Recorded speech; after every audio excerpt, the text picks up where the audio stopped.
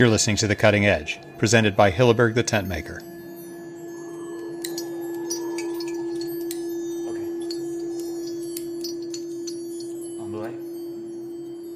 Hi, I'm Petra Hilleberg, President and CEO of Hilleberg the Tentmaker. My dad, Bo Hilleberg, a lifelong outdoorsman, founded Hilleberg 50 years ago, and we've been family-owned, family-operated, and European-made ever since. We proudly specialize in building strong, lightweight tents and in never compromising on quality of materials or construction. Our tents have been specifically chosen by polar expeditions, mountaineers, backpackers, and avid outdoor adventurers just like you all over the world. We build tents for everyone's adventure. Additional support is provided by Lowa Boots, crafting premium footwear for the mountains and beyond since 1923.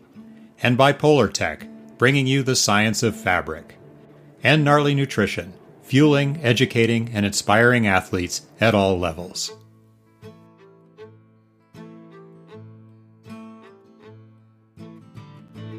Hello, this is Diggle McDonald, editor of the American Alpine Journal. We have two first-time guests on The Cutting Edge, Vince Anderson and Josh Wharton, two of America's strongest alpinists. Vince is a mountain guide who is probably best known for his alpine-style new route up the Rupal face of Nanga Parbat, climbed with Steve House in 2005. Josh is a sort of quiet crusher, highly skilled in all forms of climbing. Years ago, I wrote a news story for climbing.com reporting on Josh doing an M10 mixed route, a V10 boulder, and a 513 rock route, all in a single week. I'll bet he's done a lot harder versions since. Longtime readers will recall seeing a cool photo of Josh on the cover of the 2005 AHA, leading a crux pitch on an enormous alpine-style new route up Great Trango Tower. Both men live in Colorado, and it's a real pleasure to welcome them to the show. AAJ Assistant Editor Michael Levy spoke with them about their big new climb on Jirishanca in Peru, completed in late July. Michael will introduce the specifics of their climb, so I'm going to take the rest of this intro to say a little about the other big new climb on Jirishanca this summer. Canadians Alec Berg and Quentin Roberts put up a completely independent route on the left side of Jirishanca's south face. Roberts described their route as a line full of question marks, with complex snow, massive cornices, wild ice mushrooms, and a very steep headwall at 6,000 meters. Amazingly, the two separate parties met on top of Jirishanca, probably only the fourth and fifth teams ever to summit this very difficult mountain from this side. We'd love to have spoken with Quentin and Alec for this episode, but it would have ended up being like a 2-hour show. However, you will get to hear Vince and Josh share some of their impressions of the Canadians' very challenging climb. Now here's Vince Anderson and Josh Wharton speaking with Michael Levy about 1 month after their climb. Enjoy. Hi everyone, welcome to another episode of The Cutting Edge. I'm Michael Levy, and today I have Josh Wharton and Vince Anderson with me. They recently completed a monster climb in Peru on the 20,100-foot Jirishanca. It's in the Cordillera Huayhuash, and just to give you an idea of what the route involves, there's 513 rock climbing, WI6 ice climbing, and M7 mixed climbing at altitude.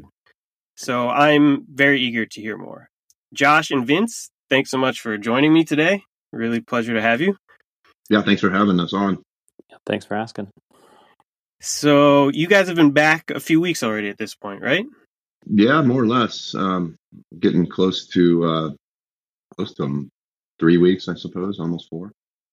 It was in the second half of July was your trip, is that right? Yeah, I was there for almost all of July, and Vince was there for the second half of July, mostly. Cool. So the Cordillera Huayhuash, the tallest peak in the range is Cielo Grande, made famous by Joe Simpson's epic and Touching the Void. But can you guys orient us a bit here? Is the Huayhuash a sub-range of the Cordillera Blanca? Is it a different character in the mountains down there? What are we dealing with? It's a little south of the area where most people go climbing in the Cordillera Blanca, so it's kind of a sub-mountain range, a bit closer to Lima as the crow flies. And yeah, it's kind of known for having slightly worse weather than the Blanca. I would say that distinguishes it a little bit. So Jirishanca, I've read that it translates to Hummingbird Peak. It's 20,100 feet. I saw it also called the Matterhorn of the Andes. In pictures, that seems like it captures the aesthetic beauty, but based on your guys' climb and other climbs on there, it doesn't seem to necessarily capture the difficulty. So what's special about this peak? What drew you guys to it? Well, I'll let Josh take that. He's the one that first discovered and idealized climbing it. Yeah, I guess I went there first in 2015. I was looking for something that was technically challenging, but didn't require kind of all the hoop jumping and money that going to Asia requires, for a trip to Pakistan or China or India or something. So that's kind of how I wound up there. I was a new dad in 2015 and looking for something similar to a Himalayan challenge, but without the hiccups of getting there. And so went to this peak, Jirishanca, on a whim and was just blown away. Thought it was amazing and was climbing with a couple of Czech guys on that trip and actually got pretty high on the mountain, although we didn't free climb sections of it. And I sort of realized that it would be a really cool free climbing challenge, kind of a unique free climbing challenge in the sense that it was relatively high and, had all the alpine challenges, but also pretty difficult climbing in every technical genre, like mixed and ice and rock. And so that kind of attracted me to it. And so, I went back again in 2018 with Steve House and Mikey Schaefer. Weather was terrible, so we barely even climbed on the mountain. And then Vince and I went in 2019 and got pretty close again, even closer than I'd gotten in 2015. And then, obviously the pandemic put a pause button on travel. So then finally went back this year again. Jirishanca has an interesting history. It was first climbed in 1957. It was the last peak in the Cordillera Huayhuash to be climbed. It was done by Tony Egger of Cerro Torre infamy. The last of the 6,000 meter peaks in the entire country of Peru. It was the last 6,000 meter peak. Yeah. So it was a big prize still, but it seems like it doesn't get climbed much at all these days. I read that it hasn't been climbed since 2003 before you guys got up there. Why do you think it's not getting more attention? Or if it is, why is no one getting up it? Well, I think a lot of it has to do with just the problems, especially near the top, where it's not. I mean, the difficulty of the climb, and I think a lot of people seem to think it's pretty wild because of these high difficulty numbers. But and while that was certainly the technical difficulties, there was a lot of other difficulty higher up that's not really reflected in that grading system, with weird, insecure steep snow, or climbing under these cornices and navigating some otherwise really challenging snow-covered narrow ridge line. And I think that last section, getting near the summit, it's well guarded because of that. And I mean, it's hard to complete because of that aspect of it, where some of these other larger peaks may have difficult bits here and there, but once you kind of get towards the summit ridge, it's just cruise on up to tag the summit and you're back. And that's probably one of the main reasons that it hasn't been climbed in a while, just that final bit. It certainly had its fair bit of attention. And maybe because it's got this difficult climbing down low, for a lot of people, that's really all they've wanted to go there. They want to go do that, the more fun climbing, and then they get up to the upper part and say, well, that was good enough. Yeah. That's my take. Yeah, that makes sense. And it's a little less in the limelight. I mean, to be perfectly honest, I've been a lifelong climber and really big fan of high mountains, and I hadn't heard. I mean, I may have heard some oblique references to it before Josh started going down there, but not really. So it certainly wasn't getting on my radar like something like Laytok or the Ogre. There's certainly peaks and places out there that just, for whatever reason, make it into the alpine climbing talking circles a little more frequently. The line you guys followed is an old aid line that was put up by an Italian team in 2003. Can you tell me a bit more about the line, and Josh, how you ended up first trying it with your Czech partners in 2015? Yeah, it's sort of just the most obvious line on the southeast face. I think that is inconsistent. Like some of the ice lines that have been done on the southeast face have melted out recently. So it's kind of the most obvious way to get up the southeast face that's objectively safe, I think. And it was kind of I would say controversial, but like as Vince said, it's not really a well-known popular mountain. But the Italian guys who established this route up to the ridge used a power drill. And this was in 2003. And that same year, some other guys from England put up a route called Fear and Loathing that was kind of a bold route that went up a pretty objectively hazardous part of the mountain, the left side of the southeast face. So there's a bit of controversy at the time, of these two like competing styles and routes. But the interesting thing about the Italians using a power drill and putting in a number of bolts or rivets is that in the thinner sections of the wall, they left basically bolt ladders or bits of bolts, and that allowed free climbing to be possible because these like what would be unprotected sections were actually reasonably protected.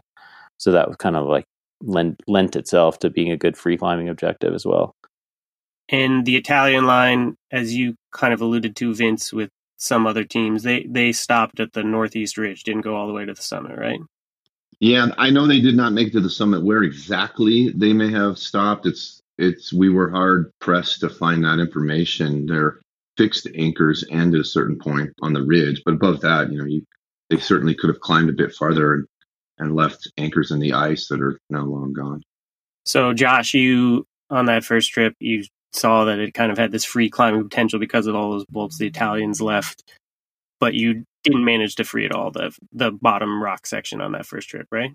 No, I didn't manage to free. Well, I top roped free that first pitch, the first hard 13A pitch, but I didn't manage to lead it that trip. It kind of gets wet depending on the conditions. So also didn't manage to free climb the ice roofs higher on the mountain. So yeah, I had to figure out a way to get through those. And Vince and I figured that out in 2019. Although those had changed by the time we were back this year, so much so that we had to go a different way through one of the ice roofs. Oh, wow. Just because the ice is receding so quickly there. So that part of the mountain's changing so rapidly. You're sort of like doing some route finding on the fly. And just real quick, you guys have done a fair bit of climbing together before, I assume? Before that? Not really. We've known each other for a while. And oddly enough, I think probably most of our interactions were through competitive ice climbing, for worse or better. In Uray, I used to I competed against Josh like one time, maybe twice, I remember. And then I got out of that and started setting. And then Josh won when you guys were head to head. Oh, Josh did. It was interesting because I remember I hadn't heard of him, or he was kind of this up and coming dude, and I beat him we had a prelim that year, and I was really psyched. Like, cool, all right, I'm doing okay. But then I miserably failed in the finals. But nonetheless, when I started setting the route there for the competition in Uray, Josh did really well and won a few times, and I got to know him through that. You're always excited to see how people do on these things when if you've ever had a chance to do that. So yeah, I think that's kind of more or less our most interactions, and then some random sport climbing. I don't know that we ever roped up for more than a single pitch before we got on Jiri. Yeah, I don't think we had. No. And so 2019, you went back. Face was in better condition than 2018, it sounds like. And yeah, tell me a little bit about the first time you guys tried it together and how it went. You want to answer that, Vince? Oh, sure. For me being there the first time, I didn't have a whole lot to go by for what the expectations were. And Mikey and Josh were both there. It turned out Mikey didn't end up climbing with us, but they had plenty of anecdotes and stories. And Steve House is a good friend of mine, and he had told me a bit about his experiences. It's funny, his recounting of it kind of undersold some of the difficulties, at least in my recollection of how he presented it to me, was funny. I was expecting it to be a little bit more mild. Nonetheless, when we get there, the weather just wasn't cooperating. We'd have a clearish day, and then this afternoon buildup that would maybe leave a little bit of snow on the wall, clear up a little bit. But with the free climbing objective, the snow kept melting and putting a lot of water on this lower portion particularly where the crux was. So we really didn't get on it at all or a try, I don't believe, until the day we finally decided to go, which was after being at base camp for about 2.5 weeks, waiting for weather, and then waiting for the wet spots to dry out. And the conditions were, once we did go, were very good. So that my first try on it was good in that sense. And in honesty, like physically, I felt better then. And I think that's due to a variety of factors, maybe just being there longer and getting better acclimatized, or being a bit younger than I am now. And I notice those effects more now than I used to. But nonetheless, I think we had great climbing, good success on these difficulties, and got up quite high.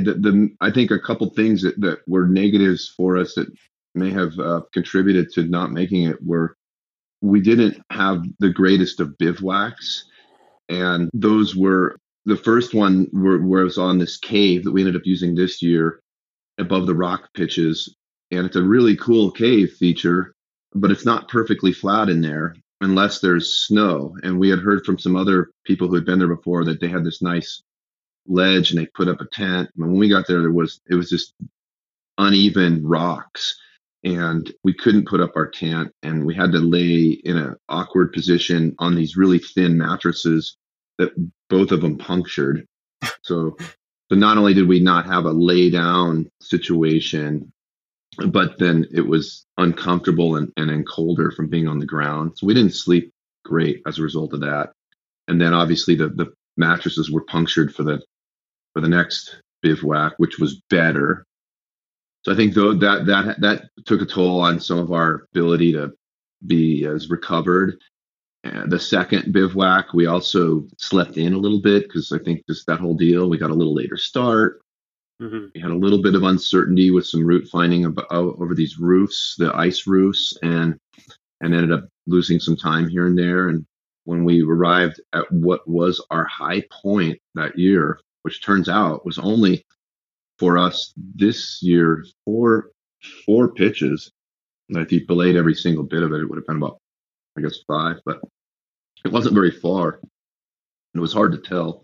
Conditions were different, but we were close, but we were later in the day. And I remember Josh leading this pitch and going around the corner out of sight for a little while, and then kind of came back and looked over at me and said, I guess we need to make sure we get back to see our families. And I said, well, wow. Yeah, like I concur. Like if that's at all in question, then yeah, we need to do whatever that means. Obviously he's joking, right? Yeah. But the point is like, if we continue on, we couldn't guarantee that we wouldn't be out for the night. And if we had an unprepared bivouac, which we were not prepared for, up there, the night comes fast around the equators when the days are shorter all year round. They're not short, but it's kind of 12 and 12, and there's no lingering dusk. Sun falls, and at that altitude, especially, the temperature plummets quite a bit from being very pleasant in the day to really cold, and we didn't want to risk an unprepared bivouac up that high, so made that decision which was a hard decision to make. It's hard now knowing like how close we really were, but it ended up working out for us. We had better information about where to go. We came better prepared for the bivouacs, and even though for me at least not feeling as physically prepared this year, we still did better. Yeah, it sounds like that was the safe decision. Yeah, and I bet it's a decision that either one of us would have made differently. I don't know, maybe even 10 years before. or certainly more than that, it would have been, I know, like, yeah, like, let's just go for it. But yeah, I think it was a conservative dad call, which I think was totally fine. I think it's good to have those sometimes. And I like my toes too for rock climbing. So that was part of the issue. But yeah, people asked me after that trip, like, so why'd you guys turn around? I was like, there's kind of a number of reasons. There wasn't really one deciding thing or one, but you probably know, Michael, having climbed in Peru. Yeah, the nights are really cold. And on the top of Jiri, you kind of have to reverse some of the pitches, like climb them in reverse on the way down. So just even though I can't really just wrap them, or so even though it seems like you're close to the summit, it's, in terms of time, it's going to be somewhat complicated. So it looked like we were a few hours away from the top, but we're going to have to reclimb some of those pitches on the way back. And I was feeling pretty worked at that moment, just dehydrated and hadn't slept well, and so it felt like a good call at the time. It wasn't something I couldn't sleep with, moving forward. So Josh, in 2019, did you free all the rock pitches down low? I did. I think I top roped the 13A pitch because it was wet. We were sort of short on time, as Vince was saying, because everything had been wet for so long. So I'd been up there previously with Mikey Schaefer, was actually along on that trip as well, but chose not to climb with us when we did actually go for the attempt. But earlier in that trip, I'd gone up with Mikey and had free climbed that initial 13A pitch. But then it was wet when Vince and I were up there, so I think I top roped it, but didn't actually lead it. Yeah, he hiked it this year, no problem. Did you remember those moves pretty well, or did you just kind of suss? Because you just went up there, kind of hung draws, came down, and your first go made it look, a little strenuous, but not terrible. I think I probably remembered it a little bit, and it just was dry this year, which helped a lot, right? So, what altitude is the crux pitch at ballpark, do you think? The base of the wall I measured was 16.4, so we're only 100 feet or so up from there, maybe 16.5-ish. So climbing on, say, the diamond, it's not pretty good training for that. You're a little bit higher, but not crazy. Yeah, the crux pitch is kind of technical and not overhanging and super steep. So I don't know if the elevation plays a huge role in that pitch. I found the first pitch, which is easier, maybe 11D or 12A, to be way more strenuous because it's kind of for me, at least the way I climbed it, kind of a thuggish crack lie back thing. I started breathing really hard on that pit, like really getting out of breath, and any rest I had to stop and wait for my breathing and heart rate to settle down. But the crux pitch, it's definitely harder, but it's slab and technical. And so, you're kind of pulling hard on some little fingers, but a lot of it's like willing your feet to stick to little nubs and trying to balance or step up or keep your hips into the wall. And that was less aerobically taxing, I think, given the altitude. While we're on the topic of the rock sections, the Italians used a power drill, bolted a bunch of stuff down low on the hard stuff, and that made it good for free climbing. But I'm guessing it's not necessarily bolted like a normal sport climb. Like, is there big fall potential, or are the good parts well protected, or what's it like? I don't think it'll be a trade route. It's run out in places, but not. I have a sense that when they bolted it, probably what they did was climb up to a stance, put a bolt in, kind of hang, rest on the bolt, look ahead at where they were headed, and then kind of free climb to the next stance, put a bolt in, hang on it. So it's not bolted like a modern sport route, but it's not nutty either. The protection is sort of in the harder bits, relatively speaking, where you want it. And in between that, is there some decent traditional protection? Yeah, bits and pieces of trad gear. It's actually like fairly good climbing in places. There's some actually good pitches in the lower wall, which is cool. Yeah, great climbing. It's good rock. Yeah, the rock is good. A really good rock. Yeah, if it was in Europe, and a bunch of people climbed it, it would clean into being a pretty nice 10-pitch route. Just saying, if it was in the U.S., it'd be like one of the best. Yeah. Yeah. It seemed like the bolts that are there are more or less placed well, particularly where there's more difficult climbing. But they are older, and I don't know that they're quarter inch, but they're whatever the metric equivalent to that is. I don't know what that is. Yeah, I think they're 8 mils. 8 millimeters or something. They're little narrow bolts, and I don't know how deep they are in the wall, but on the crux pitch, Josh went up ahead of time and kind of backed up one of them, which seemed wise. And I think there's that one pitch that has rivets, and so he used a rivet hanger, and sure, that's got some protection, but it's not like you're gluing wave bolt on the limestone wall at your local crag. So, and then there's the traditional protection in limestone can be good if it's really in a nice bottleneck for a cam, but they don't hold in parallel cracks like they would in granite or even sandstone. So it requires, in my opinion, a bit more a heads up approach to rock climbing it. Backing up just a bit, 2019, you guys made it pretty close, but didn't quite get there. Did you always know you were going to come back again, and then just got foiled for a couple of years by the pandemic? I think so. I mean, I came down like bummed, kind of in myself. I want to blame myself for a lot of these things, but really wanted to have another shot at it. I was thrilled at the climbing we had done, and I think Josh felt similarly, because we ended up leaving the haul bag at the base of the wall, and these buckets that were these clear plastic waterproof buckets with some gear. Like, that was like, yeah, dude, we didn't make like a definite plan, but I think we both were like, let's come back. I'll come back if you'll come back. So in my mind, we had that idea.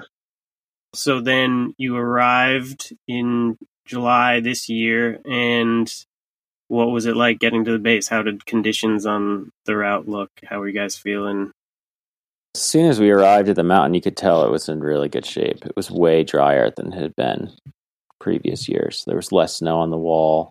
It looked like the upper mountain had melted back a little bit. Assuming the weather was good, I thought that we would have a pretty good chance. We had a lot of knowledge. I mean, I'd been near and hot, or like close to the top twice, so knew the route pretty well. We knew all the details, which helps you know what to pack and what to bring. And so, yeah, I felt pretty optimistic about it if the weather was cooperated. And some people will know there was another party on the route on the mountain, not the same route, on the mountain at the same time, Quentin Roberts and Alec Berg. Were you guys sharing base camp together? Did you guys all meet up before you set off on your respective routes? We did. We didn't share exact. I mean, more like their base camp was 20 feet, 30 feet from ours. So yeah, I mean, we saw them and spoke with them pretty regularly, and we were in contact with them.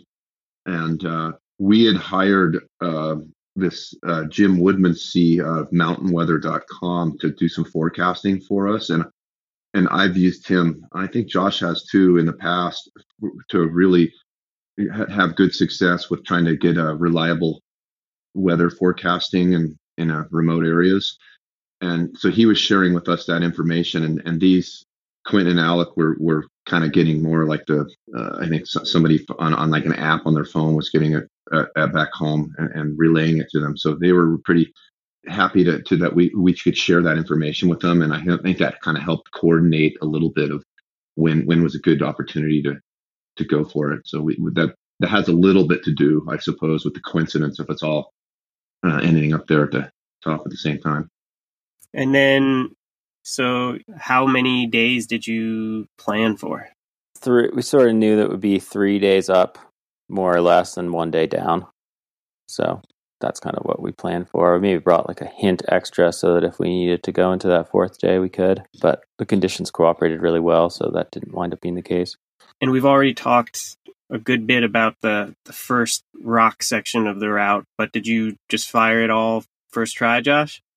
Yeah, it all went well. We had prepared for that first 13A pitch to be wet. So when we first got there, we knew that there was some weather coming in the forecast. So I went up there and red pointed that pitch and got it out of the way. It's only on the second pitch. And then we fixed our ropes up those 2 pitches. And so then after that bit of bad weather, we could just start up the fixed lines for the first 2 pitches and not have to worry about red pointing that pitch. Had that out of the way. And that kind of saved us some time too on that first day because we rolled into the bivvy at the top of the rock wall a little bit earlier and got some extra rest. And then Vince kind of took over on the second day, leading that ice gully that traverses over and gets you to the ridge. Yes. So the first bivvy better than 2019? Was it more comfortable? You had inflated, non-punctured mattresses, I guess. Yeah, the first bivvy was awesome. Like one of the better high mountain bivvies I've ever had, compared to one being so horrible, especially the last time. And it's interesting with these conditions, the mountain overall, the rock face was drier than the last time I had been there. However, the snow on the ledge that this cave is part of there was more of it. So perhaps the wet season. I mean, I know we were there in the winter, so winter, summer doesn't really matter there, but their wet season, I think, is when they get all their snow. And that must have produced, for whatever reason, more snow that accumulated on these ledges.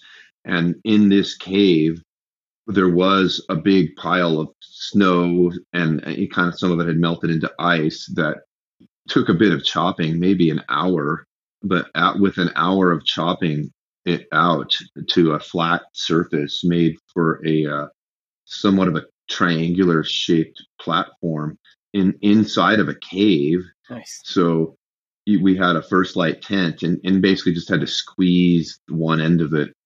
So it made a little bit more of a triangle shape, but the top end where we laid shoulder to shoulder was full width. So not only we're on a flat surface, we're in a tent, and we're on snow. So the mattresses were happy, and it was warmer being in not only you're protected from above by the roof of the rock, and then also being inside the tent. It was a really comfortable bivvy there. Pretty cushy. Yeah, super nice. And so then what was the climbing like on the second day? Vince, you took over for that section? Yeah, it changes from this sort of big wall rock climbing adventure, which the first day is, where, you're at rock shoes and haul bags, to more of a traditional alpine climb type of style, where we abandoned the haul bag and pared down the rock climbing equipment to just what we would need. So had a bit less of that stuff. And then we both carry packs and climb in that style. We climbed the entirety of the route by fixing rope and then having the second follow on a micro track and secondary ascension type system, which on the first day made a lot of sense.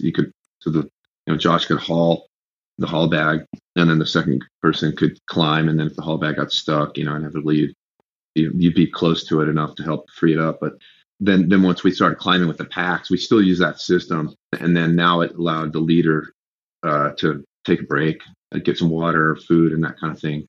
And most of that terrain on that second day was more classical water ice climbing. So it went from the rock climbing, big wall rock climbing, to it felt a little bit like something you find in the Canadian Rockies because of the limestone walls that are right next to you. I don't know, maybe a little bit of like, not really the Sorcerer, it's certainly not like that, but it's in that kind of a feature where you're in a little bit of a narrow gully with limestone on either side of you. I'm sure there's a better analogy than the Sorcerer, but it's something like in the Ghost River of Canada with a bunch of steepish snow, exposed traverses and such. And then kind of ending on the ridge that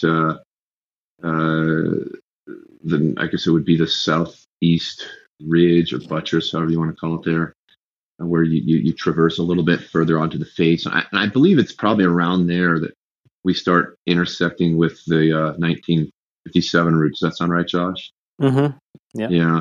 And it becomes more of an alpine face for just low-angled ice, snow, depending on the aspect you're on. If it's a runnel or you're in a little bit of neve snow, or for just a few pitches till you get below these daunting ice roofs that are above there. And that's where we made our second bivouac. Yeah, I've seen a picture of the second bivvy, and it's pretty outrageous looking. You guys are below this huge serac basically looking thing, and it looks pretty spacious though. Yeah, it's like a great bivvy. Yeah, it was. I think that bivvy, yeah, it's really cool. In that one, I think the first bivvy we weren't tied in. No, we weren't tied in. So you didn't need to be tied in this one either. As long as you're not doing something stupid, but yeah, you felt pretty safe under there. And I don't know that I'd call it a serac. I mean, maybe I'd have to ask a glaciologist, because it's certainly not a cleaving thing, but it's like a big edge of the ice, and you can see the glacial ice there. So I mean, maybe it is a serac, but when I think of seracs and camping under it, like those two phrases shouldn't be in the same sentence for me. Right. But and my guess is that this may have been sort of a Bergstrand feature at some point in time. And you look into Bergstrands and they kind of go in at this angle. Yeah. And then, but below that, the lower glacier kind of tracks it a little bit. So this one is just lacking that lower glacier. So my guess is that's how the Bergstrands form. The lower glacier moves a little faster than the more stable head wall, and they get this crack develop, but it keeps accumulating, so it never gets too far apart. Well, in this case, I think the glacier below it's gone, or going away way faster than the head wall above it. So this Bergstrand type thing is just turned into a gigantic roof. And there is, even to the point of the bedrocks exposed below it. So these ice roofs, this is the first of at least a couple on the route, right? They look pretty wild, like pretty crazy terrain to be climbing way up there on a big peak in the middle of Peru. What does that feature like? Can you describe it a little bit for us? It's kind of bizarre climbing, because I usually think of ice climbing as having, like, if people ask me what the grade of an ice route is, I say there are two grades. There's easy and scary. Those are the two ice climbing grades. But these features kind of defy that rating system, because the gear is actually quite good, because it's this really good glacial ice. So the screws are bomber, but it's steep, so it's pumpy. This year wound up climbing the first ice roof via kind of some dry tooling and some M7 terrain to some hanging icicles. But in the previous season, there had been this kind of overhanging ramp feature, which was that I'd climbed out, that was super pumpy, but really, really good gear. Like the ice screws were bomber. So it was kind of a bizarre type of climb. You had to swing 10 times or 15 times to get a good stick. But once you got a good stick, you're like in there kind of. But this year, I wound up doing some mixed climbing on the right side of the ice roof, because the glacier had receded even more. This ice roof feature had receded even more. So there's a lot of chossy rock to get to the ice. So if it continues to recede, I guess, will there one day, do you think it'll just be pure mixed climbing to surmount this little roof? I think at some point it will just become fully chossy rock climbing on the top of the mountain in between this thing. I mean, we have one of the really interesting things in the last week or so. Vince and I got some photos from a guy who runs I think it's like a memorial club for Tony Egger, but there's something through the Austrian Alpine Club. And so we got some photos from the first ascent of that ridge in the late 50s and some landscapes. And it's really wild to see. I mean, that big ice roof we were talking about, you saw the photos from the bivvy, didn't even exist when Egger and Youngmere climbed the route.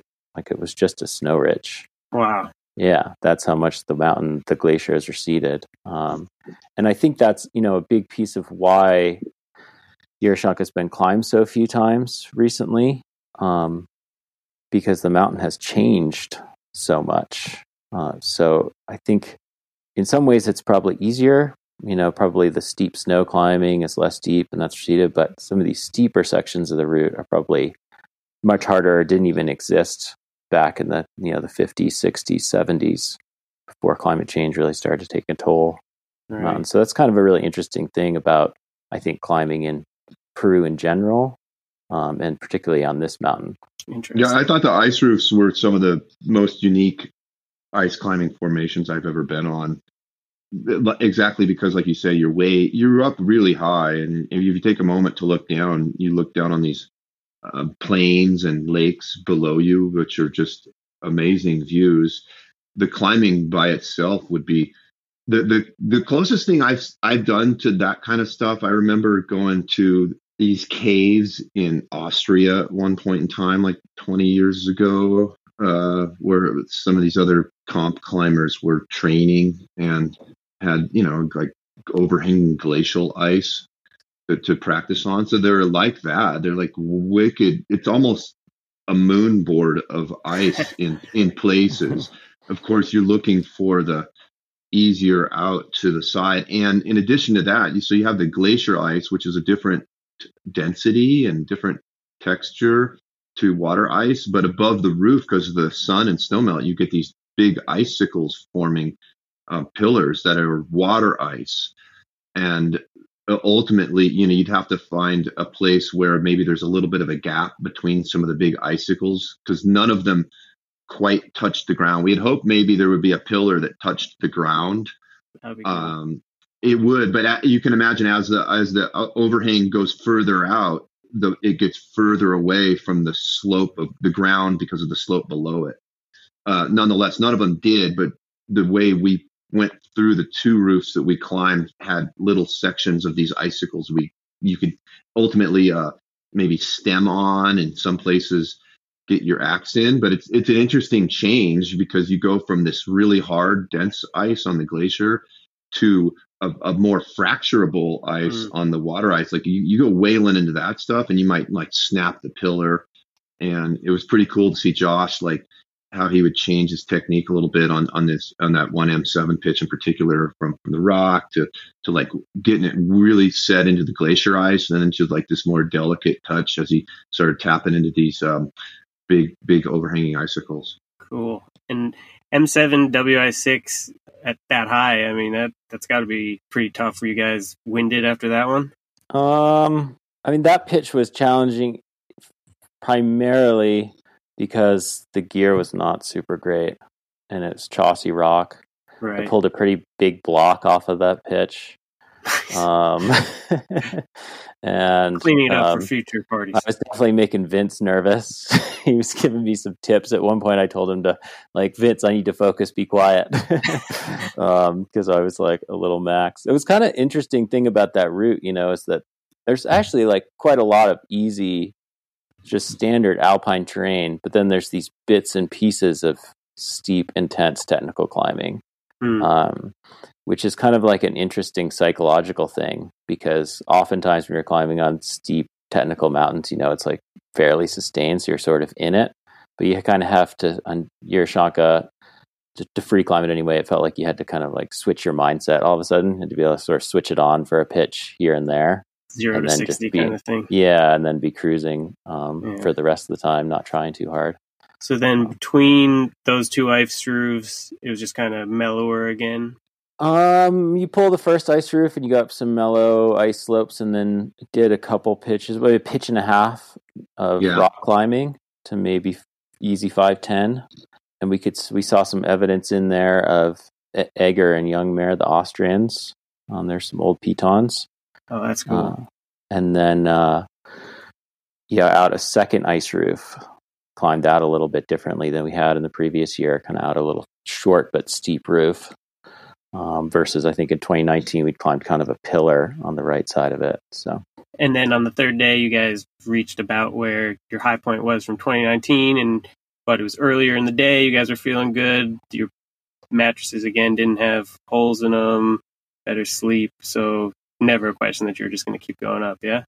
I think there's always a question. Sure. Sorry, that was too. Yeah, I mean, but that said, I could tell Josh had a high level of motivation and confidence, and I trust him too. So I was really, I guess, comforted by that. So I felt like we were in a very good position to continue, barring some unsurpassable barrier of difficulty or danger. Even though it was earlier, it wasn't a lot, or it wasn't like the ideal, but it was like, all right, we can do this. And the whole time up, at least for me, I kept looking at what it would be in my mind, what it would be like to come back this portion in the dark. And it was funny. I made a lot of mental notes that I completely missed on the way down. When we came down, I made a couple mistakes with the route finding in the dark. But on the way up, I was getting more confidence that we would be able to have a good shot at this, and that things might go in our favor if we continue on. Yeah, I think Vince is underselling a little bit too, that he was not, I mean, his acclimatization had not been as great because he was planning on an Alaska trip that didn't work out because of weather, and wound up acclimatizing using a tent at home in Grand Junction. Wow. Yeah. And so, which I don't think is the same. And so I don't think he was feeling super great. So it was, I think, pretty badass on his part. Like, I was definitely at times wondering, okay, I hope Vince is feeling well enough to continue. And I definitely asked him a few times, like, hey man, how are you doing? You feel good enough? And he did a great job of just sucking it up, which you often have to do in alpine climbing situations. You know, that's part of the deal. Right. And I think that's something that is like undersold in today's climbing culture, is that you just have to be a bit tough up there, and there's a lot more skills that go into doing a big alpine climb like this than just the big numbers that everybody's focused on. Like Vince, for instance, is really good at just living on a mountain. He's good at rolling into the bivvy and do all the things at the end of a long day that you don't want to do, like get a nice tent platform going and melting snow to make water, and just making yourself comfortable up there and staying healthy and checking in on everybody. And that's like sort of a lost art, I think, to some degree. People want to climb technically hard things with big numbers, but there's a lot of process bits in there that add up to allow you to do that. And that's one of Vince's skills that makes him an awesome partner on objectives like this.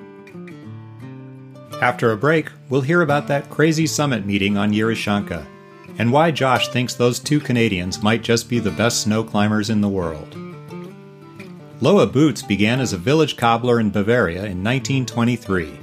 Almost 100 years later, Lowa is still based in that village and still building boots and shoes in Europe under the world's most stringent environmental and labor standards.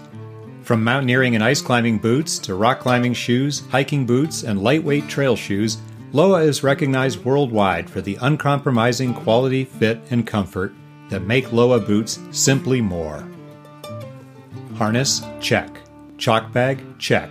Grid fleece? Check. For over 30 years, climbers have checked their gear lists to make sure they packed Polartec. We love Polartec fabrics for their lightweight warmth, quick-drying performance, and ease of movement. Found in iconic apparel pieces of legendary outdoor players, Polartec remains an essential piece of climbing equipment.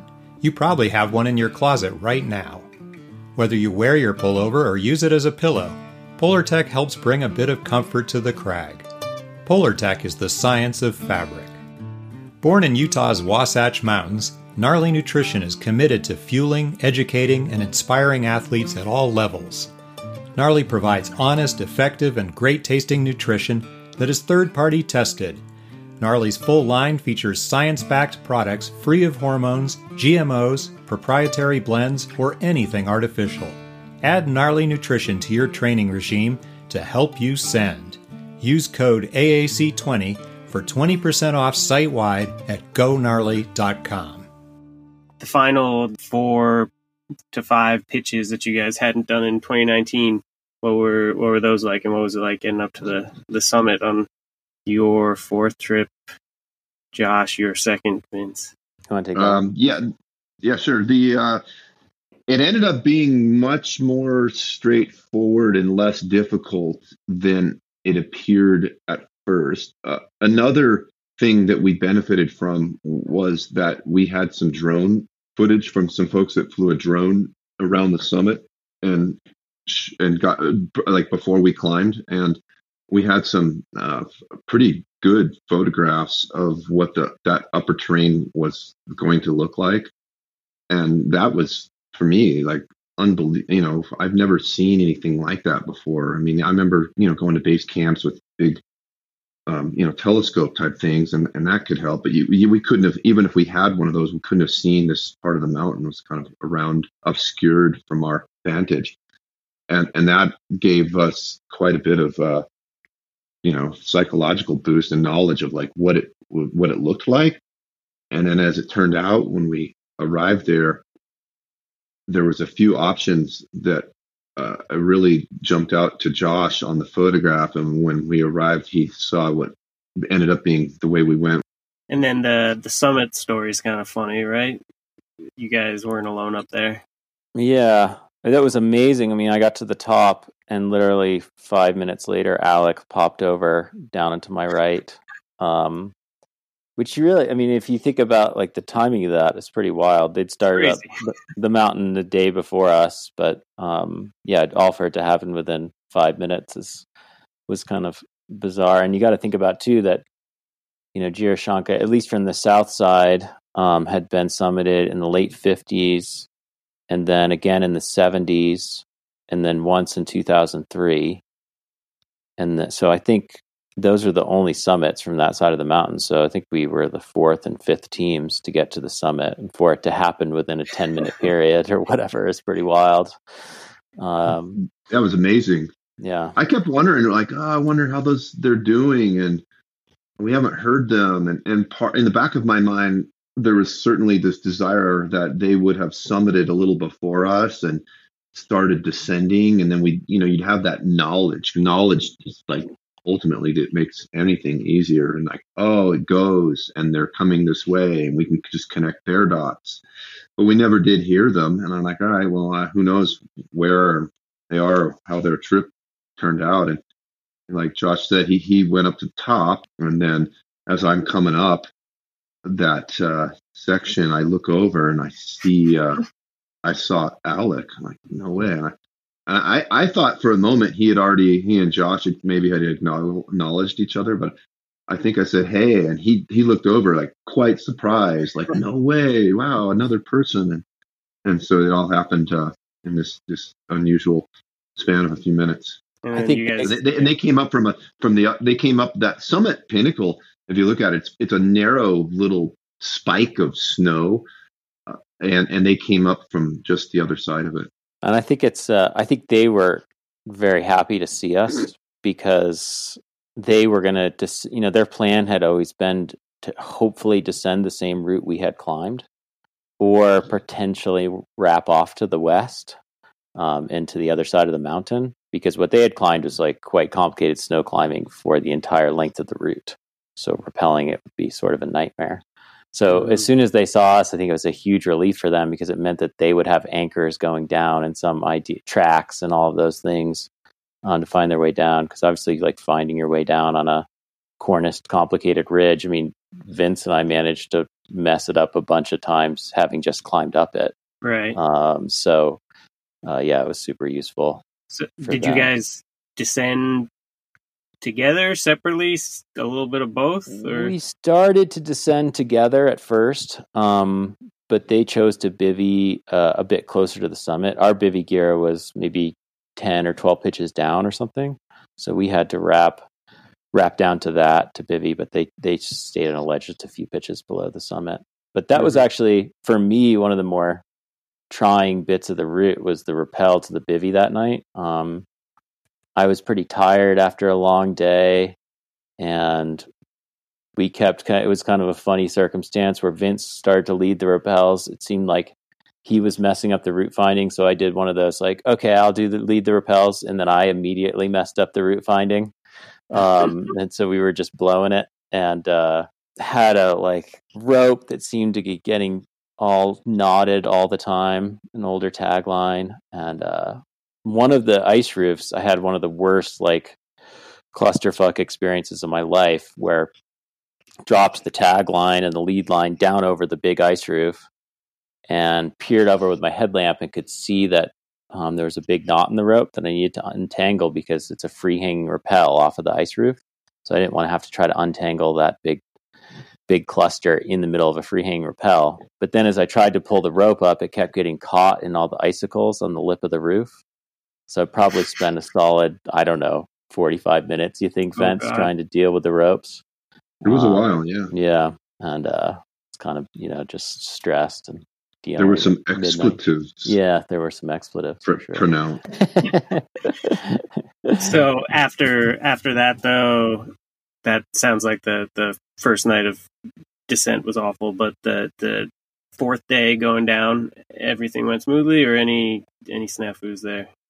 Yeah, I was smooth as silk. We'd done it before, and a lot once we arrived down on the rock section, there were fixed anchors. So yeah, it was pretty mellow. A few anchors we had to build right away out of the bivouac, and the primary stress of day 4 was just being nervous that we hadn't seen the Canadians yet, so we were just hoping that they were finding their way down okay. Because it is a bit, it's a bit complicated, especially since of the traversing nature of the line. You have to know where to go right or go left as you're wrapping. Otherwise, you could lead yourself into some really steep terrain that would be hard to get out of. So we were both a bit stressed, hoping that they would find their way. And I'd given them a hand-drawn topo I'd made of the route beforehand to help them down. And then, obviously they had our tracks, but I'm sure they were worked after 4 days on the mountain. So we don't have Quentin or Alec here, obviously, but as you guys were saying, their route is a lot of alpine snow terrain. He's got these crazy mushrooms. From what you guys know of their route, which is a new route, how does that look? It looks like it looked rowdy to me. It's funny. Like being from Canada, I assumed they had gone up the Emperor Ridge of Mount Robson, and which is this infamous gargoyled ridge line, and felt like, okay, what's the next step from there? Which I don't know. I haven't climbed either one of those, but what their route looked like, or the line that they ended up on, looked from the ground like it would be this steeper version of that sort of gargoyle dollops of snow hanging on either side on a portion. They didn't climb that from the bottom. They had some rock and mixed ground, but and then after that, it sounds like that section they had some pretty cool, unique climbing. They were able to find ways around it here and there, but it may have been time consuming, which a lot of times the snow, I mean, the difficulties are hard to really reflect, but they can be really time consuming. They arrived on the ridge proper that goes to the summit from, I suppose that would be from the more of the western side. That snow ridge to the summit also to me looked like that could potentially have been challenging, just because the snow climbing that we had done previously and my other trips to Peru has often been, the snow can be of various quality, and so it looked to me like it was pretty mentally challenging and physically as well. For sure. And they had to climb up a route with their bivouac equipment entirely. So they had, we benefited from having nothing, more or less, small packs on our summit day. And then, coming down into they weren't sure where they're going down. I thought that was pretty admirable that they just went for it. And they had this idea to potentially go down more or less an unknown way and come out. So, but I thought their route looked pretty rad. It looks like very much like a route to have climbed, not one that you want to climb. A lot of blue collar alpine terrain. I mean, I was telling Alec and Quentin when I saw them on the summit, I was like, you guys must be the best snow climbers in the world right now in this moment, because that's just a completely unpracticed skill, right? And their route looked like nasty snow mushrooms basically for 90% of it. So with two new routes in one season, after almost 20 years with not much attention, you think Jirishanca might get a little more attention now? Do you think the rapidly changing conditions on the mountain will make any of these routes unclimbable or just change them significantly? What do you think? I don't know. I mean, I think places always when they get media attention, they might have some more folks getting interested in them for whatever reason. And Jirishanca is beautiful and challenging and logistically pretty simple to get to. So I could see more teams going there. But that's not to say that like a lot of, that it hasn't gotten a steady stream of attention. I think every year I've been there have been other groups trying to climb the mountain.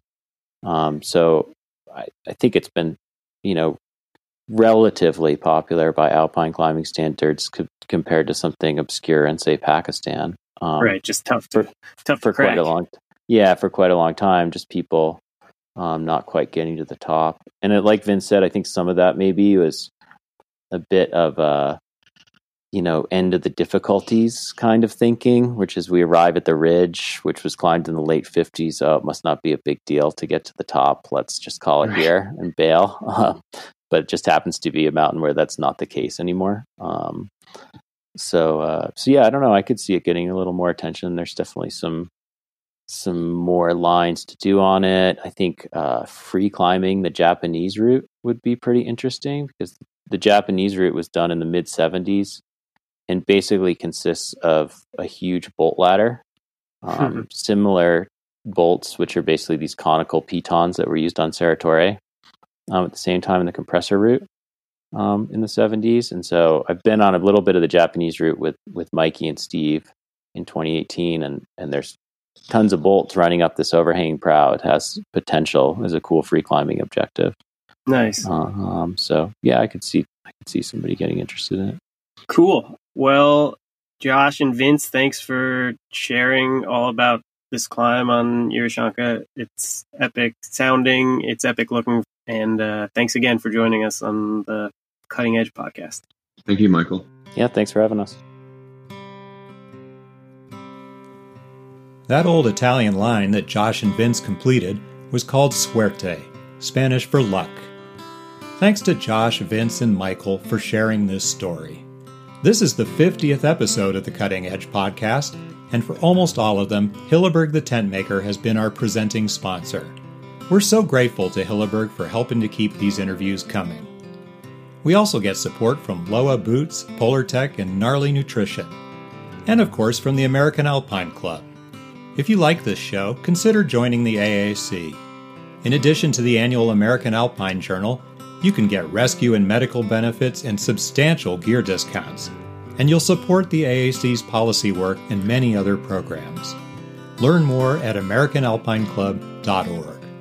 Until next time, this is Dougal McDonald wishing you happy climbs.